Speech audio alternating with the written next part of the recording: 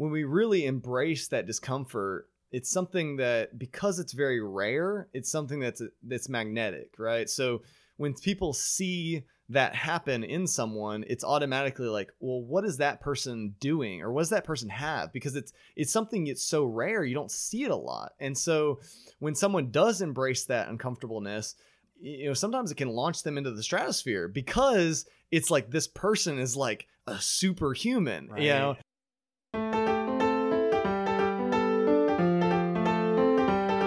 This is Epic Ordinary Lives Podcast.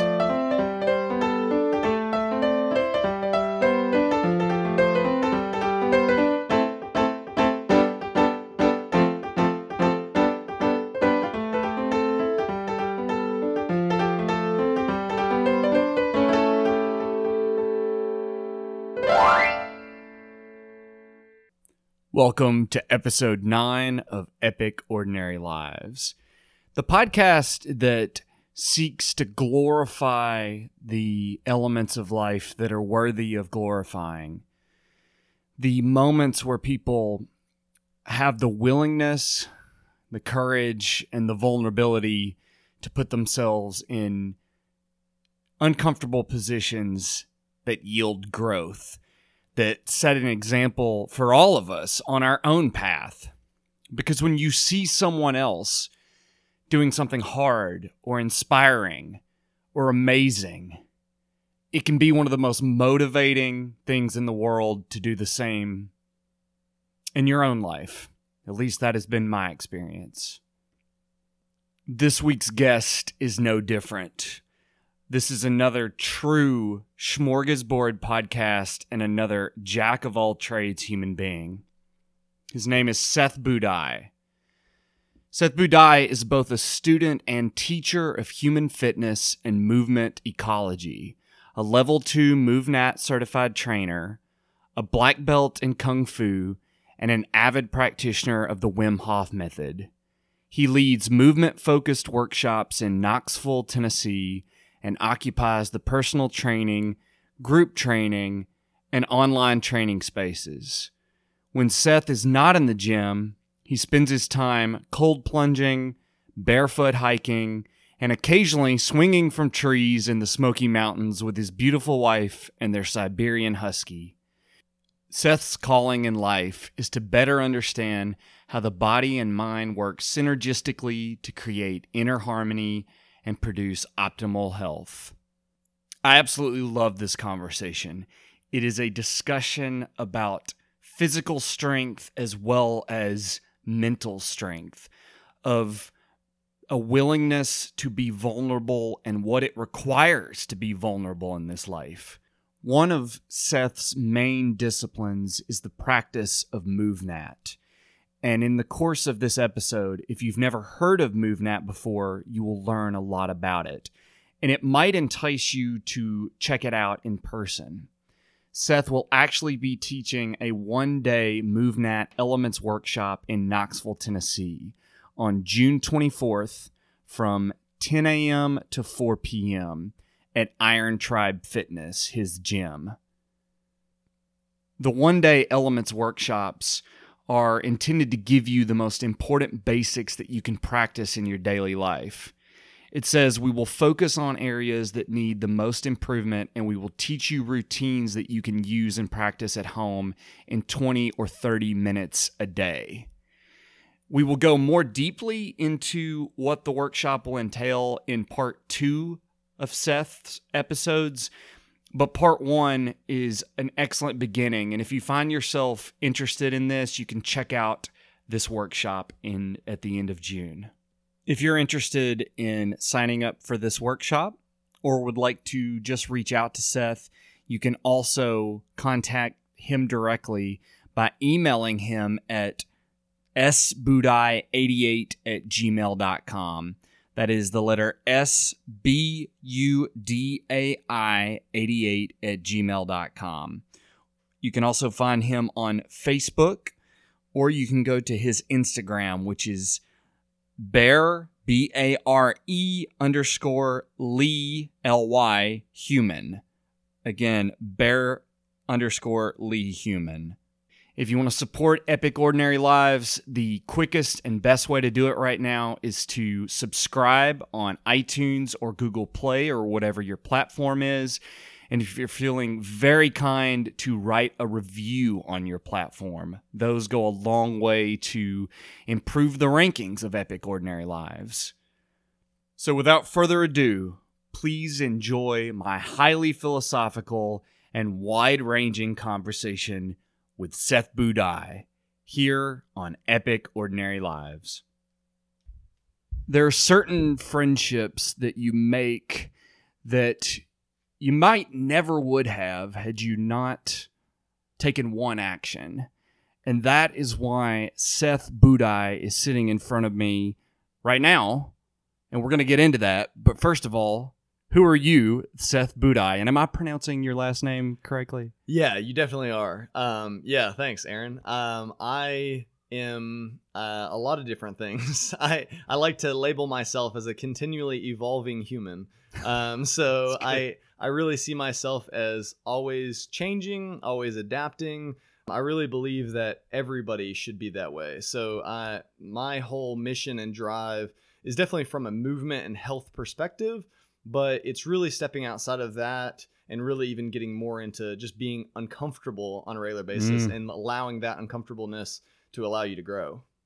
And that is a theme that comes up a lot so far in this short-lived podcast, is the power of discomfort, the resources that we can mine from it. Let's talk about how we met, which for me was kind of an uncomfortable thing, right? In my job, I wear JCPenney suits and I drive often in my Honda Accord lots of miles, and I listen to a lot of podcasts, which is why I wanted to make a podcast.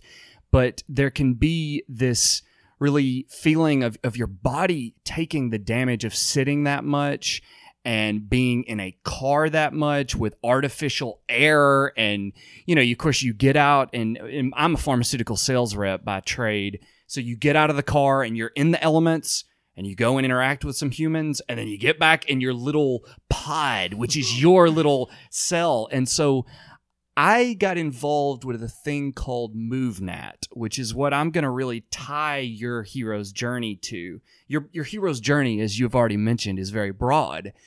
And yet, MovNat is where I began my process of meeting you. So let's just define MovNat. Do you want to take a stab at that? Yeah, sure. So MovNat is, to me, it's maybe even something different than an outsider's perspective looking in. But MovNat to me was kind of the first revelation of being able to connect efficiency in movement to getting more out of your movement practice. So instead of just looking good in the mirror, it was something that was a lot more to it. There was more meat to it. And that's really what attracted me to it. From an outsider's perspective looking in, it's probably a little bit more, I like to describe it as a way of rehabilitating us back to our natural, stronger state as human beings. So looking at it kind of as, even a couple hundred years ago when we had a lot more physical labor, we were outside a lot more, we were connected to both the agricultural cycles of growing things and even everything from when you wake up to when you go to sleep. Most of that now is done through artificial light. It's not really done through the natural rhythm of the sun coming up, the sun coming down. And so really my exposure and my journey into MovNat was being able to see that it really connected you back to that cycle. So I really love it from a lot of different angles, and there's a lot of reasons why I was drawn to it. I would definitely say the biggest thing for me was getting back connected with myself. So it wasn't necessarily an external thing of, okay, I want to go out into the woods and I want to jump or I want to crawl. And these are all things that you'll see a lot within MovNat. But for me, it was very internal. It was something where I realized that the efficiency of my movement was something that I really cared a lot about. And I think some of that came from kind of having a martial arts and a fighting background. And so I wanted to get better at that. But it was also kind of this thing of, I kind of had a constant voice in my head of, you can do more than you think you can. And that was an exposure to me of like, these things that you're doing, you're you're good at them, you're okay at them, but there's a lot of things you could do to make you a lot better. And that really, to me, it took my ego out of the equation and it allowed me to look at myself in a more real light. There's a depth to things that goes so far beyond our surface level initial view of it. But we're going very deep into this. That's what we're doing right now with this topic. MovNat is spelled MOVNAT, and I think that you could use that term to mean natural movement. Correct. We could draw that. And your day job, your trade, you are a personal trainer. So I fulfill multiple roles. Mm-hmm. My biggest title, I guess you could say, is head coach at Iron Tribe Fitness. It's in Knoxville, Tennessee. As well as being a head coach, I'm also a development coach. So I help to coach other coaches in how to coach. And then I did personal training for several years, and I still do some one-on-one training. I've done online training. I've done lots of different styles of training with individuals. So I've definitely gotten my hands wet in a lot of teaching capacity, but obviously I'm definitely a student at heart. Clearly, with as many things. And I just want to read, this is one of the things that's on your Instagram. These are some of the categories that you are a part of. MovNat certified trainer, Wim Hof practitioner, lover of radical honesty. So I definitely, if we have time within this episode, I would love to try to hit at least two of those, aiming specifically at MovNat and radical honesty, because I think we could go super deep with that. But right, MovNat is about what you're talking about. But if we look at it at a surface level, it really does look like people that are crawling, jumping, doing the movements that people would have more. Now we're a primarily sitting culture. Sit, walk, sit, probably. And yet that's how I got into it, because I was doing so much sitting. So I signed up for a MovNat Level 1 certification course, and that is where you and I crossed paths. But how did you get on this path? Because again, you've had a personal trainer background. Now you train other people that might be coaches. But did you always love being outside, for example? Because that's so much of seems what you love. Yeah, it's funny. So kind of like going all the way back to when I was really young, talking probably like between 5 and 10. My best friend at the time, me and him, our idea of fun was just going out. Most of the time barefoot. We would just go out into his backyard, which was pretty wild. There wasn't, he lived in kind of not back country, but he lived in a very wild setting. And so when we went out, we would climb trees and we would play around. I mean, like a lot of people do. And I think that's kind of dying out, unfortunately, but I'm hoping that will be revived back again with things like MovNat. But it was definitely this thing of, that was a sense of my soul, is what I like to describe it as. So as I got a little bit older, I kind of saw the correlation, and I always loved being outside. I always loved, it was something I'd done when I was really, really young. But then I got into the development of martial arts and kind of moved from there back into the idea of moving for a purpose. And so it kind of, when I was really young, it was just kind of like, you're playing for playing's sake. And I still like kind of returning back to that mentality, but I also got to see, going through my own journey, is seeing that when I did things like a bicep curl, I got a little bit into like the bodybuilding world where you're just kind of like working aesthetics. And when I did those things, it just felt like, why am I doing this?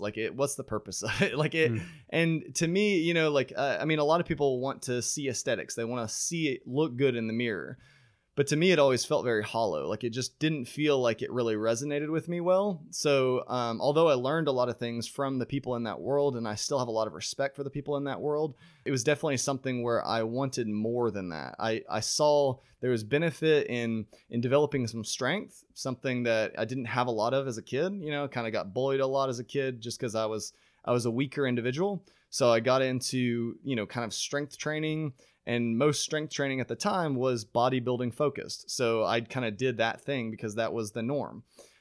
When I got a little bit more aware of what I wanted to do with building my own strength, that's when I got later into developing a more regular martial arts practice. So I did martial arts when I was real young, but then I left it and I kind of came back and revisited it when I was a little bit older, when I really had, I feel like, a better understanding of why I was getting into it.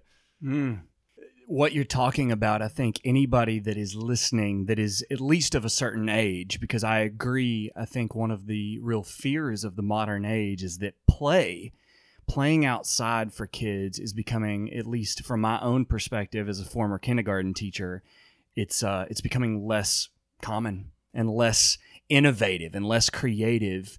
And yet, if you're listening right now, you might be able to remember, again, if you're of a certain age, many of us included, that it used to be just business as usual. Like you said, you didn't go out to develop a particular look. You played. The movement component, the physical component, was just a means to the end. It was integrated in the activity itself. And yet, as you say, often when we become adults, physicality often, at least, this is not against bodybuilders, because that is a specific sport. Absolutely. Right? Yeah. And all respect due to them, because they brought a lot of knowledge really into the front of thinking when we deal with physical training. So 100%. I have a ton of respect, and I have a lot of friends who are still very active in that world. And I still pull and love a lot of things they contribute. And one of the things I love to make the correlation with is that, bodybuilders, if you've been in the fitness world for any length of time, you're kind of seeing right now the big rise of going from traditional running shoes to like a more barefoot approach.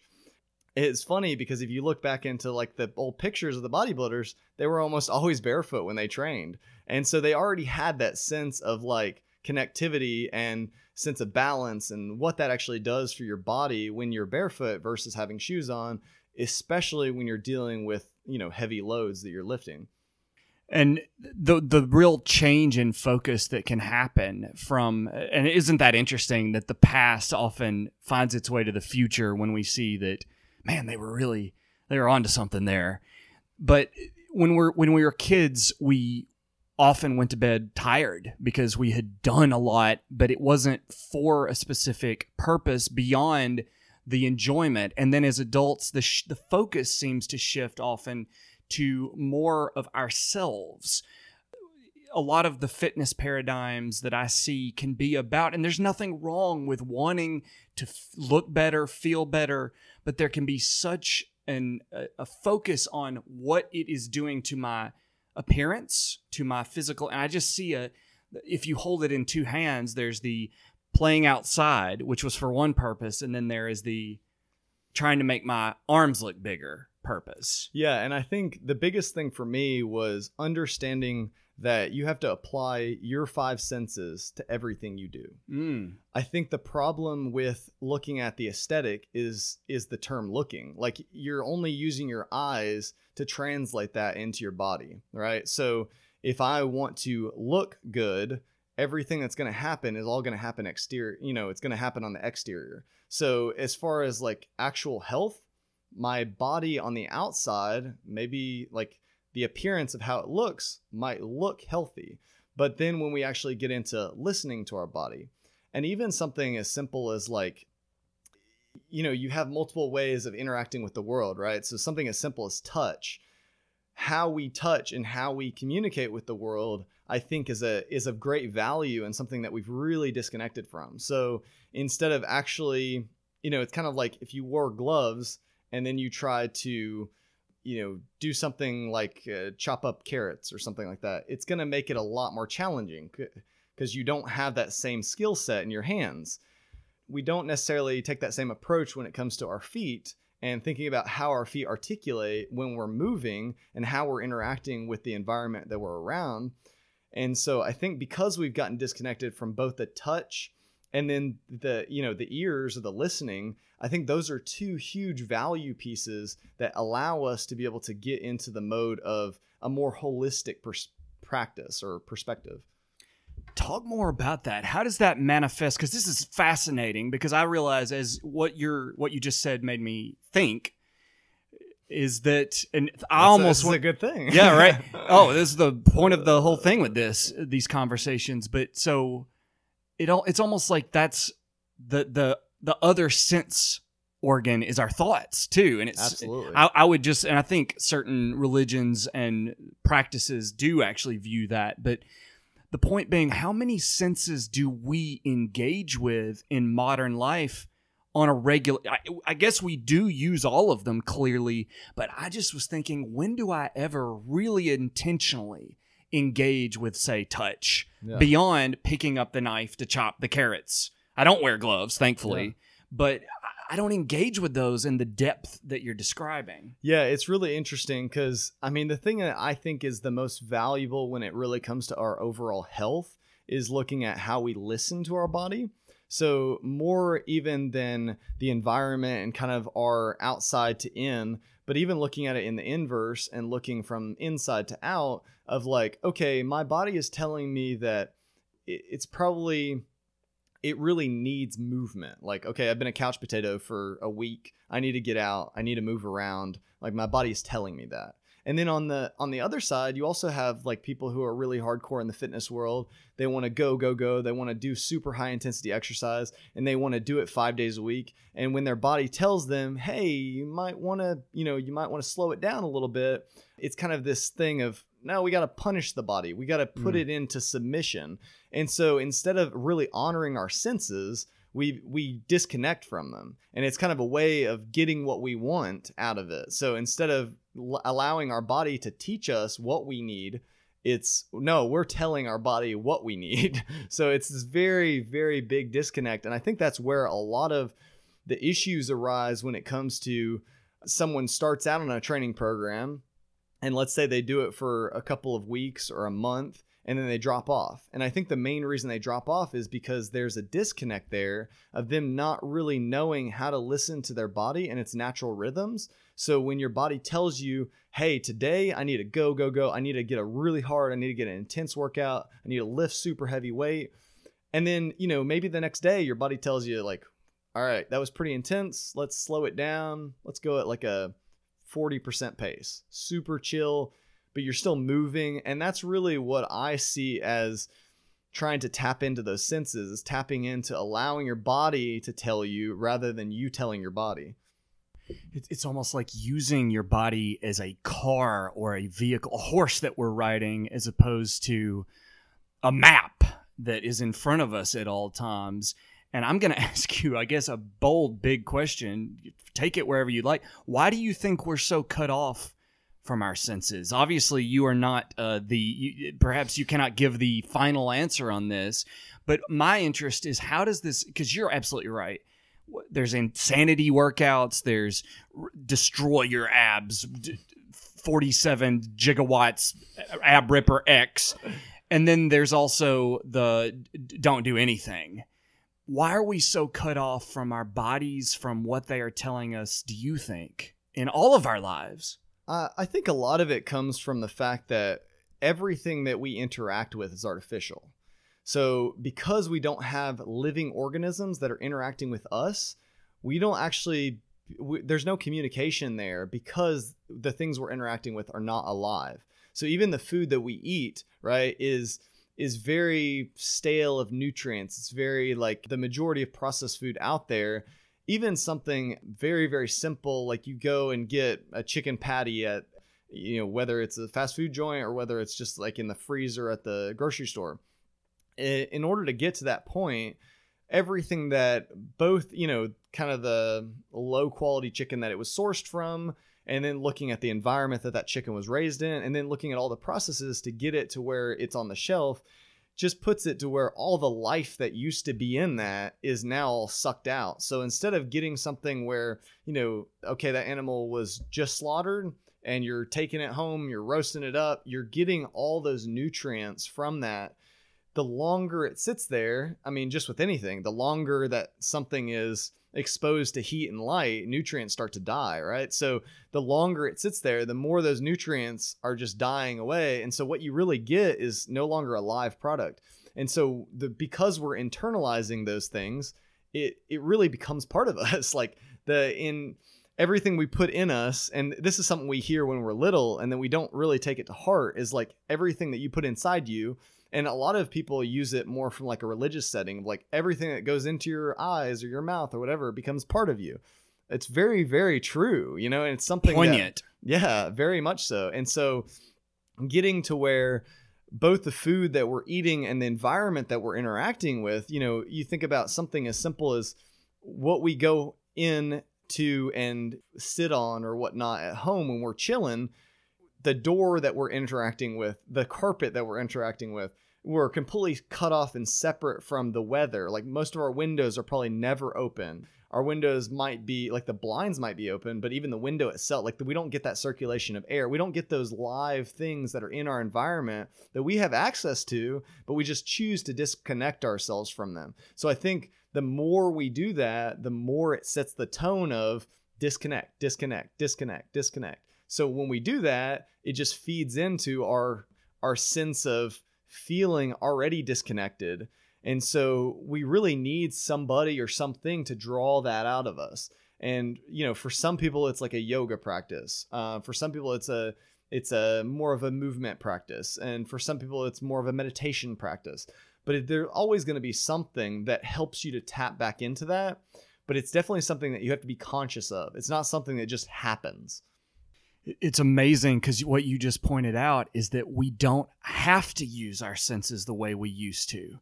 What is it? If you don't use something, it tends to, what's the word? Atrophy. Exactly. When I had shoulder surgery and I took it's horribly painful and you are in this cast thing and you can't use it. And then when you finally take all of the equipment off and the doctor okays you look and it's this little tiny, useless little poor creature, your arm or whatever it is. And I think about that. What a profound thing you're saying about how, and we can talk about the lack of hunting, how we don't have to, when you go to the supermarket, everything is there. It's available. And we don't have any context for all the energy that was required to get it there. But I want to take it in an interesting direction with communication, because it can be very hard, especially if you live in New York City or something. Maybe if you are under some kind of an economic situation where it's not going to be as easy to, and we can talk about that later, maybe even, is the things people can do regardless of the situation to re-engage the senses. But I want to talk about that very briefly, or however you want to go, with communication. Because what you were saying made me think about the prevalence of cell phones and how I heard a study the other day, and of course this is how people quote studies without offering the credit, but it was something like there are far fewer moments of uncomfortable silence because we can curate them, because we can stop those periods, we can fill in those gaps. Well, and I think it even goes into like how you're describing uncomfortable silence. Like it's this feeling that anytime that we're in a position where we're not in control of the situation, it's uncomfortable, right? So most of this artificial like stuff that I'm talking about, it's all things that we're in control of, right? We want to be thermoregulated in our home. We want to be able to be in control of the things that we eat. We don't want to have to just go out and whatever we kill, that's what we kill. Like we want to be able to have control over that. So it's not about choices. I think a lot of people think it's about choices, but it's really about how much control we want over the situation. I think that goes hand in hand with the communication piece you're talking about, where we get in this mode of, it's kind of like why a lot of people want to text instead of call. Because I think in a text, you can control the situation, right? Because like I can like type it out and like, oh, okay, I don't really like that. I'm going to delete something and then I'm going to type it out again and then I'm going to delete it. But then when we're talking to somebody, you don't have the delete button. It's just whatever comes out, comes out. So, we don't have that same level of control. And I think that's where people really had the biggest hangups, is that because they're not willing to surrender control, they're not really willing to, or not willing is kind of a bad word, but hesitant. Yeah, because they're hesitant to give up control. It's what's limiting them from really experiencing the world around them, including each other. oh, isn't that a paradox, right? And I will relate to what you're saying, because how many of us have been, you're driving and you will use voice chat and say the wrong stuff and have to re-edit the post that you're trying, the message, but you will use that rather than calling them because it's uncomfortable, because 100%. it may not work out. What if, are they in a bad mood, or I'm too tired, I can't handle that? And the paradoxical thing you're talking about is it requires that. It's actually what we started with. What you aim to do is to be uncomfortable, to grow. And yet that is the gateway to maybe what we need. Well, and you think about like, you plant a seed, and I like to use the analogy of a seed because, maybe a lot of people haven't planted a seed. And so it's like a perfect analogy, because it's like the very thing that I'm describing is something that a lot of people have not done. But when you plant a seed, it's a hard shell. And in order for it to grow, it's got to burst out of that shell, right? So same thing with like a chicken egg, right? That chicken has to come out of the shell. So the shell is the comfort, right? It's just like being in the womb. Right. You have this sense of like everything's taken care of. I don't have to worry about anything. I've got my food supply. I've got everything. But in order to grow, we've got to move past that stage, So we've got to break out of the shell. We've got to, break out of the seed, whatever it is, in order to actually start both growing and also being able to procure giving what we have to the rest of the world. Oh, talk more about that. Giving. Yeah. So, when we really embrace that discomfort, it's something that, because it's very rare, it's something that's magnetic, right? So when people see that happen in someone, it's automatically like, well, what is that person doing, or what does that person have? Because it's something that's so rare, you don't see it a lot. And so when someone does embrace that uncomfortableness, sometimes it can launch them into the stratosphere, because it's like this person is like a superhuman. Right. A great example of it is Wim Hof. Like, I don't know if your listeners know who Wim Hof is, but in case you don't, Wim Hof is known as the Iceman. He's broken like 25 world records. He's done incredible things, has, done underwater ice swims that are crazy long, has taken ice baths that are like multiple hours long. He's ran marathons in the desert. I mean, climbed Mount Everest in shorts. Yeah. Is that correct? Yeah. Tons and tons of things that are just like mind blowing. One of the things I love that he says is, be your own guru. And it's very much that what he is passing on is what he has done. It's not like, oh, he is telling me something and that's what I'm getting from it. It's no, this is something you have to do yourself. And when you do, it unlocks that ability to be superhuman. And it's an ability we all have. It's just an ability that for some of us is down really, really deep, and we have to dig at it. We've got to get to it before we can really feel the presence of it. And it could be atrophied, like the example of my arm when I pulled it out. It could be this little poor arm that is, I had to do, lots of physical therapy to get to where that arm could work again. Absolutely. Yeah, I think the human organism is that way. So when you think about humans as a species, and we think about how we have gotten so disconnected and gotten disproportionate and atrophied our bodies and atrophied our mind, and all this has happened, like I said, kind of as a means of controlling things, but it's happened over time. And so now, if we want to reestablish or reawaken that, it's going to take some major steps. It's not just going to happen. And that's one of the things that really, to me, was eye-opening about MoveNat in particular, was that MoveNat was an approach where it didn't matter where you were in your physical capabilities, you were going to be challenged both in those and your mental, spiritual, everything was encompassed in it. So when you went out and you performed a task or a movement, it was looking at this movement as both I love the terminology. They talk about contextual demands all the time. And contextual demands mean environmental or situational demands. And it's things we never really talk about in a gym setting because our environment is sterile. But when we have a natural environment, we have to constantly think about how the environment plays a role on how we move. Just being able to perform a jump is one thing, but then how about you're performing a jump while it's raining and you're performing it from a really slick mossy rock onto a really muddy environment, right? So how those things need to adapt and change is mind-blowingly complex. So there's just so many different dynamics and different ways that you could take it. And I think that's really what people need, is that stimulus. And that's what helps you get back to that, is that the more you grow and feed that stimulus, the more you're able to get in the mode of looking more internal. Like I was stating at more like the beginning of the interview, like really looking at you from the out, from the inside out, where you're looking at like how your body is actually, what it's telling you, and how to listen to that and how to adapt to that as it tells you things. Having kind of an intuitive feel for your spaceship that is not, again, that's not a good metaphor for it. Perhaps your map that is in front of you at all times.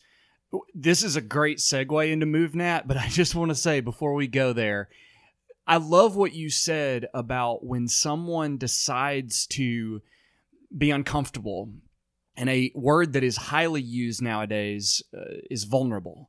The willingness to be vulnerable is in scarcity. And that is why people like shame researcher Brene Brown, who came out with a book called The Gifts of Imperfection, Daring Greatly. She's got some great stuff. So you're familiar with her. Absolutely, yeah. And so sure. The whole thing of like when we have these important people that stand up and bring value to the state of being vulnerable, which is essentially doing the opposite of what we've been talking about, which is curating your environment, your message, what you're putting out there. And it is so powerful. It's almost like a cheat code in life and that's why doing a podcast right now, we push record and we do not know where this is going to go. And this is like riding a surfboard. And that's why I would recommend anybody that wants to invest the time, this is an excellent practice. Not to mention, though, anybody, like you said, when we see someone I think we've gotten it into success. That's where it was. Success was lauded as the greatest thing, and it is still highly important. And yet vulnerability, trying, that Roosevelt speech, the person in the arena. And I think you nailed it, too, when you said success, right, is like the goal, but we never really, like we talk about this roadmap to success from a perspective of controlling the situation, Yes. Where most of the people who have been very successful in their lives, they were able to kind of give over to what their intuition was telling them, right? So most of the people that have these big turning moments in their life, it was, I felt this pull, like I really needed to do this. And when I did, everything happened right for me, and it's like this thing of, your body knows, and your mind and everything. And when I say body, I really mean everything about you. And so, and it really knows what you need, and it really knows how to navigate you through this world. But we've gotten in this like really, really bad habit of disconnecting and thinking that we can just work from more of our logical brain or more from our prefrontal cortex, right? And be able to like think through logically, does this make sense? Does this make sense? But really, I just feel like that's a very limited way of looking at the world. And it's a tool, but to onboard, to engage and bring our system up where it's almost like, I'm going to use a Power Rangers analogy. That was not intended, but hey, we're in the moment where none of this is planned. But in Power Rangers, it was always annoying because it was about, and I haven't seen the new one, or if you love the old one or the new one, then I respect you. I'm not hating on Power Rangers, but they always had to go to their next form. They would say, it's morphin' time. They'd have some huge, gigantic, evil monster in the city. And then they'd look at each other, they'd nod knowingly, and they would say, you know what? It's morphin' time. And they would morph, and they'd be an all right version of the fighting capabilities. And but then not the last stage, though. The mega, what was it called? It's Mega Morphin Ranger time or something like that. Yeah. So they would, the point being that maybe we need to engage our own versions of our Megazons or whatever they were called. So there you go. Power Rangers and philosophy. Awesome. Let's talk about your entryway, though, because you now walk with this skill set of MovNat, of natural movement. But it seems like it began perhaps when you were a kid with martial arts. That seems like that was an on-ramp for you. So talk about that origin story. So, the origin story for me is really strange in a lot of ways, and partially because I think for a lot of my life, we kind of talk about living multiple lives, right? But we don't really always talk about how a lot of us are living like 2 or 3 different lives at the same time. And that's like kind of how I felt like when I was growing up. Like I had lots of interests. So like I wanted to do things, but I also wanted to do other things. But I was very one-track minded. So it was almost like I had to switch gears and say like, okay, I'm going to be doing this, and then switch gears again and say, okay, I'm going to be doing this. And so I started out, just playing outside. But then as my mom saw like this energy, it needs to be taken somewhere, and so she gave me the ability of going to my first like karate class. So I started in like Okinawan karate, which is like, I wouldn't say the quintessential karate, but it's definitely a more popular form of martial art that most people would know. And that stage was a lot of learning how to move my body. And it was a cool, like, I don't know if it was an experiment. I don't know how to word it necessarily, but it was a really cool way of me being able to feel confident about how I moved my body, feel confident about what I could do. And by the way, I was terrible at sparring. I was interesting. I was the kid that was like, I was the forms guy, which if you know martial arts well, there's pretty much a very split world, right? You have like the fighting world, and then you have the forms world. The katas and the... Absolutely. And so I was definitely all about the katas. And, I could take home some trophies, and I would do really well with that. But I was terrible when it freaked me out, like being in contact with another human being. 1-to-1. This we got into this with the Cliff Fonseca episode. The competition is not the football team versus the other football team, the defense versus it is you against the other person. Absolutely. 100%. And so it took me from that into going from more, I realized there was there's something I'm missing, right? So, and I thought it was strength. Like I really thought that, the reason I like get freaked out, I don't like it, is because like I was a pretty weak kid growing up. Like I didn't have a lot of strength. So, I got a pull-up bar at home. I started doing pull-ups like on a regular basis. I was like, I read about how a Navy SEAL could do 36 pull-ups, like an average Navy SEAL could do 36 pull-ups. So I was like, that's my goal. I want to be able to do 36 pull-ups. So every single day I do pull-ups, try and get stronger. And so as I was doing that, that's kind of like when my cousin introduced me to like lifting weights. And so I got like my first weight set when I was like 13 probably, and I set it up in the extra room we had in our house, and I was pumping iron every day trying to get strong.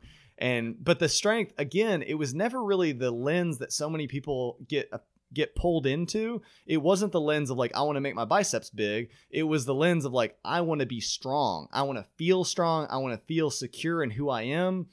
It was kind of like, it got me a lot stronger. I'm not saying that, but it definitely was something that over time was something that I look back at and just feel like it was hollow in a lot of ways. Like there was a lot of things that I really wanted out of it that I didn't really know how to go about it. So I wasn't able to achieve it out of it. So that took me in the direction of getting hooked up with a Kung Fu instructor. And that Kung Fu instructor became, he's still considered he's still like one of my mentors. He's probably the biggest mentor in my life, of somebody who's really radically changed both the way I think, the way I moved. I can't say enough good things about my Kung Fu instructor. I love him so much. He's actually my father-in-law now. So, wow. It was kind of a cool like mesh of worlds there. Because my wife grew up doing martial arts because her dad was a Kung Fu instructor. And then I got hooked up and started training privately with him. And we really developed our own relationship outside of the relationship of me and my current wife, So it was definitely a dynamic that was very special to me, and something that I think that probably very few people have ever experienced. Oh, wow. Like I feel like, so I don't know you that well. That's one of the beauties of this going into MoveNat like I did is that we struck a pretty quick friendship because you helped, and we can talk about that he was actually essentially already a high-level person within this regime, this this methodology, and Power Rangers plus regimes. No, but he. Is that going to be the title of the episode? I perhaps it definitely will make people wonder. But he was really good at it. He really helped me. But I feel like, having known you briefly, but this is like the end of the movie where you find out the cool reveal. Like, what a neat thing! Your wife is the daughter of your great mentor. This feels truly like, and this really is following, as we talk about on this podcast, the hero's journey. The classic, you grasp onto this path, and then if you're lucky, you can find the teacher. And I think you've spoken before about the lack. This also follows our earlier conversation about control, and we have a lack of mentors sometimes, and a lack of culture. That there is such a culture of like, I did it on my own. I rose up. And of course, I believe that no one really does it on their own, within perhaps some exceptions. But talk more. What were the characteristics? What were the experiences? Any way you want to go with this teacher character that became your father-in-law? Yeah. So a lot of different things that unraveled itself from that relationship. But I think one of the biggest was that, so I was what's considered a closed door disciple, which means that I was a private student that pretty much predominantly, that's all I worked was private. So, my FaceTime with my instructor was crazy high. Like, we would train 5 or 6 days a week, every single day, sometimes multiple times a day. And we got to obviously know each other really, really well. And he really got to know me, outside of the martial arts too, because of me dating his daughter. And so, it's one of those people too that had an effect on my life of really being able to take me into me being able to embrace like a confidence about myself that I had never had before. So it was one of those things where he really taught me the fighting aspect, kind of the thing that I was missing in the karate world was, and not that karate doesn't cover that, because I know some incredible karate people that are fighters and they're incredible, but just something I didn't get from that. And so the fighting world was something that, because I kind of grew up kind of feeling very weak and stuff, he gave me the power, right? So he made me feel powerful. And that power led me into feeling like I can be vulnerable. So it was like that I think was the switch of like saying like, out of this power comes like a taking down of power or giving away of power, where it's like, the most powerful people in the world are the people that don't consider themselves powerful almost, like it's the people like the Wim Hofs or Erwan LeCour who founded MoveNat, or, these people who are like at this really elevated status. Gandhi. Yeah. Like people who are just incredible teachers and, things they are sharing with the world. And the reason it's so powerful is because they're empowering others by like being vulnerable. And it's just it's an interesting concept and something that I think a good teacher is always going to teach is how to be vulnerable, because that's really where your power comes from. And that's something that I think Brene Brown does really, really well. And I've listened to that TED Talk that she does where she basically gets super vulnerable it's on a TED Talk where she gets super, super vulnerable in real time. Yeah. And it's just, and you can tell like the energy in the room changes. It's like she has everybody at the beck and call of her will. Like, I don't know if she would place it that way, but it definitely like feels like you can feel the power there. Yeah. And so there is just so much power in this dropping your guard. And I think the dropping your guard sometimes only comes from feeling powerful at first. So it's kind of this weird, like they almost have to coexist together. Like you have to have this sense of like feeling like you are worth something. And I think that's kind of where a lot of it comes from, is like, for me, strength was worth. It was kind of like the stronger I got, the more I valued myself. And the more I valued myself, the more I was able to be vulnerable with myself.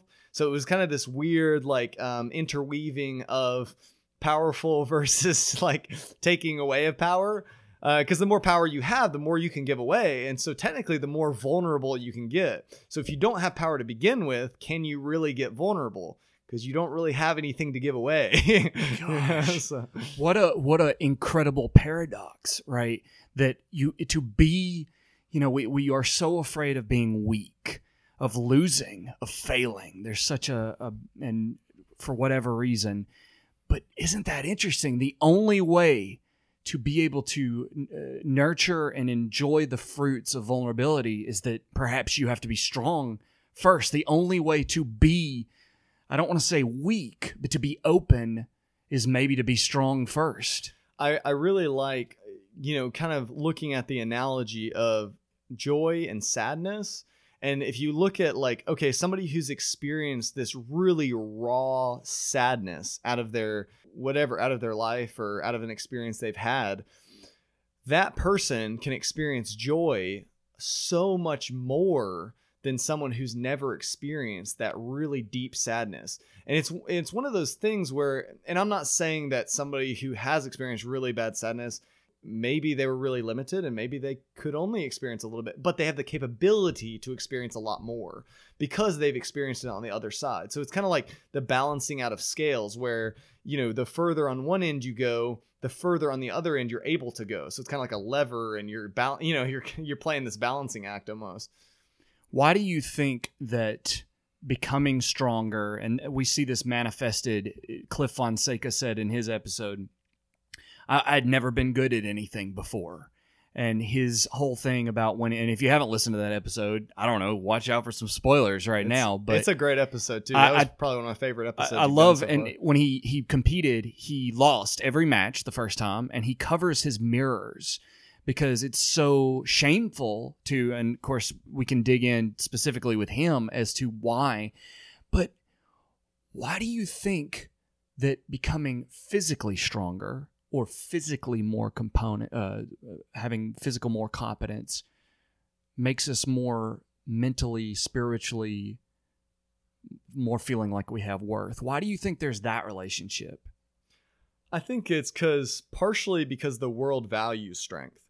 So I think it's not, I think a lot of it is cultural. So it's like kind of one of those things where, if you see somebody who's famous, right? There are famous people who are super skinny, or there's famous people who are maybe a little overweight, or there's famous people who are in like really, really good ripped shape. But if you think about most of the people who really are seen as like the A-class celebrities, like the top dogs in that world, it's always people that have a lot of physical strength. And I think some of it is they have the aesthetics, they look strong, but I think they have a lot of, mental and physical and emotional, probably spiritual strength in order to be able to even exist in that world because it is so chaotic. So I think, the lens of being in the world that we're in, it requires us to have a certain level of strength. And the more strength we have, the more we're almost valued, which is it's kind of sad that it is that way. But I don't think that, just because it's sad that it is that way, I think in some ways it very much is. So I think getting to where we feel more comfortable and confident of who we are. And strength is kind of a weird word because there's a lot of different ways that someone can exhibit strength. Right? 100%. So we're not talking okay, you got really big biceps, so you're strong. There's a lot. Everything from self-control can be a strength to someone, having an incredible musical talent can be a strength. So there's lots of different ways that we can, look at strength. But I think it's definitely something that's valued super, super high in our world. And because of that, it becomes this thing of, you almost have to feel validated before you can put your guard down. And so it's this validation almost gives you the ability to say okay, now I can be more myself. And I think this is true with a lot of people that get into celebrities that, they kind of rise into stardom. And then it looks like they quote unquote have a fall in, you look at a Britney Spears kind of thing where it's they look like they have a descent. But really, I think a lot of that is there's a piece of themselves that's not being fully aware. And so when something like that happens, it kind of comes to the forefront. it's not because that person is weak in any way. It's because they lack the ability to be in all those elements at one time, or shadows at one time. I don't know what engaging all of, kind of like what we were talking about, where engaging all of the senses, engaging all of your potentials at that moment to be able to deal. It's almost like the image that I'm seeing in my mind right now is almost like life is a metaphor where we are running through a field with a hang glider, and as we're kind of building to the vulnerabilities that we take, the risks that we take. And maybe that's why if we don't take chances, then we're super bored, because we're running around with a hang glider. But it's like, hey man, what's up? What are you just going to keep running with your hang glider? Like, isn't kind of the point to jump off and glide a little bit?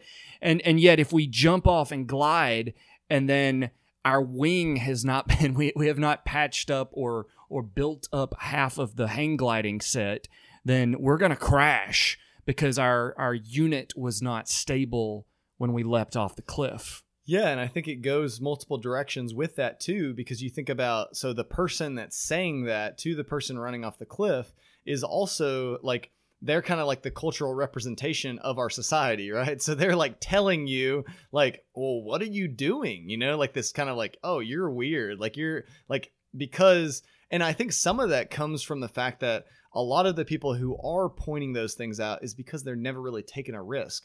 And strength takes, I mean, you have to have strength to take risks, right? So when I'm talking about all this strength, quote unquote, strength work, it's really working on the ability to step into that uncomfortable mode and take a risk, you know? So even something like strength is taking a risk. So you think about lifting a weight up off the ground. You are taking a risk anytime you lift a weight.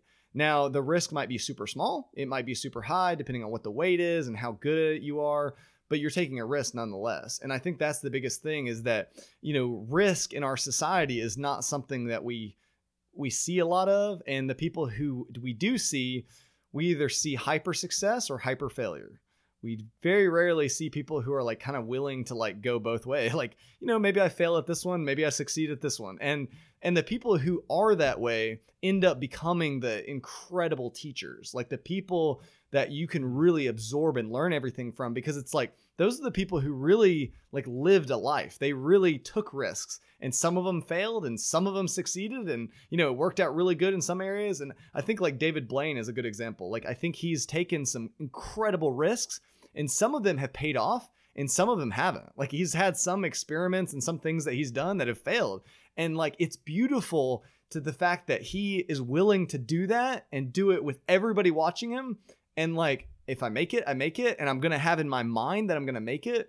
But it's like, at the end of the day, like, if it doesn't happen, he doesn't come crashing to the ground. Like, he's still a thing. Like, everybody knows who David Blaine is. You know, it's like, he's still a very famous icon and incredible magician, and can do incredible things even with his body that are even outside of the scope of quote unquote magic, you know? So no, it's really cool. We've really been holding perhaps two poles of success on one hand and vulnerability on another. But it's almost like you can reframe success to be vulnerability. So if success, let's just use the example of asking the person that works at the bookstore that you think looks cute, and you've wanted to ask them, and you're single, but you're scared. And if you go, well, what if they reject me if I walk up to them? Well, that's considering success, them saying yes, or them not thinking that you're weird and laughing at you, or whatever your worst case scenario. But what if success was merely the moment where, shaking, terrified, with your heart pounding, you stumble across the room and you do it? What if doing it, trying it alone is success, regardless of whatever the particular outcome is? Because when you do those kinds of things in life, and it can be anything, that's a particularly scary one. Recording a podcast, whatever, getting good at something. But that night, when you have done that thing, I've experienced that even when it doesn't go well. It's almost like a bolt of lightning shoots through your entire body, because you put it on the line, and it's almost like that can create a sense of being proud of oneself. If you don't make the rejection a failure. If you make merely the act of being vulnerable itself the success. No, absolutely. Yeah. I mean, I think that it kind of hits the nail on the head for sure. It's one of those things where sometimes it's hard to culminate all that into really understanding like an approach that's practical and that someone can do. But I think that really like goes a long way into someone's own personal practice of how they could potentially do it. I think the people that I've been able to be around have fostered that too within me, because I realize that what I see as myself is continually evolving, right? And so I want other people around me to view me as that, so that I have the space to be vulnerable and change my mind and go in different directions. And so, I'll be going later this year, I'll be going for my level 3 certification in MovNat. And it's one of those things it's something in my life that's been a goal of mine for a while now, pretty much since I found out about MovNat. And it's been one of those things where it's scary because I don't know if I can pass it. I've been very lucky / good at a lot of things within the fitness world. And so, taking a physical fitness test or taking some type of test, in my world has been something that's like, it's okay. Like I might be a little nervous about it, but to me, the level 3 certification is like, this is kind of like a culmination of feeling like I've both got to bring it, and everybody's going to see your rawest version of yourself. Because when you're tested in a way that is very, very practical, and you're tested in more like natural environments, and you're tested with things that are very complex, every single person, it doesn't matter how good at fitness you are, like you're talking about things where you have to be constantly adaptable. And so some of those things you're probably not going to be that great at, but like being okay with stripping that vulnerability down. And I think if I was to go for it earlier on of like first finding out about MovNat, and I said like, oh, I'm just going to do the level 1, level 2, and then I'm going to go for level 3. I think if I would have done it that way, it would have been, I probably wouldn't have passed for one, but I feel like I wouldn't have really been at a place where I could reflect and learn what I think I really need to learn from it. So that's what I'm really excited about it, but I'm also like really nervous about it. And it's like one of those things where I haven't had a lot of moments in my life other than, like one of the full contact fights I did in Texas, or a couple other things that I've done in my life where like I have that just very like, this is like a big step for me. Like I really want it to go well, and so being vulnerable in that way, I think is something that I'm trying to get more comfortable with, but it's like always something that's going to be uncomfortable, and you just have to kind of be willing to sit in that uncomfortable space. That's the point, right? Like the point is like people use these terms like becoming uncomfortable or becoming comfortable with discomfort, but that doesn't mean becoming comfortable. Like that sounds great if you're not doing something uncomfortable. What it really means is being willing to feel the burning sensation in your gut of uncertainty, absolutely, of stakes, true stakes that matter to you, and that's when you have a true dragon that is worthy of, or whatever metaphor you want to use if you don't like dragons. But I love dragons. Okay, well, hey, we agree on the point of dragons. Thanks so much for listening. I love any time on this podcast when the conversation can take these kinds of wide-ranging juxtapositions of something like physical strength and then how that relates to one's ability to be vulnerable in this life. So I hope you enjoyed part 1 with Seth Budai. Again, if you want to check out his workshop, I will have information and links on epicordinarylives.com. Until then, have a great day. I'll see you next week.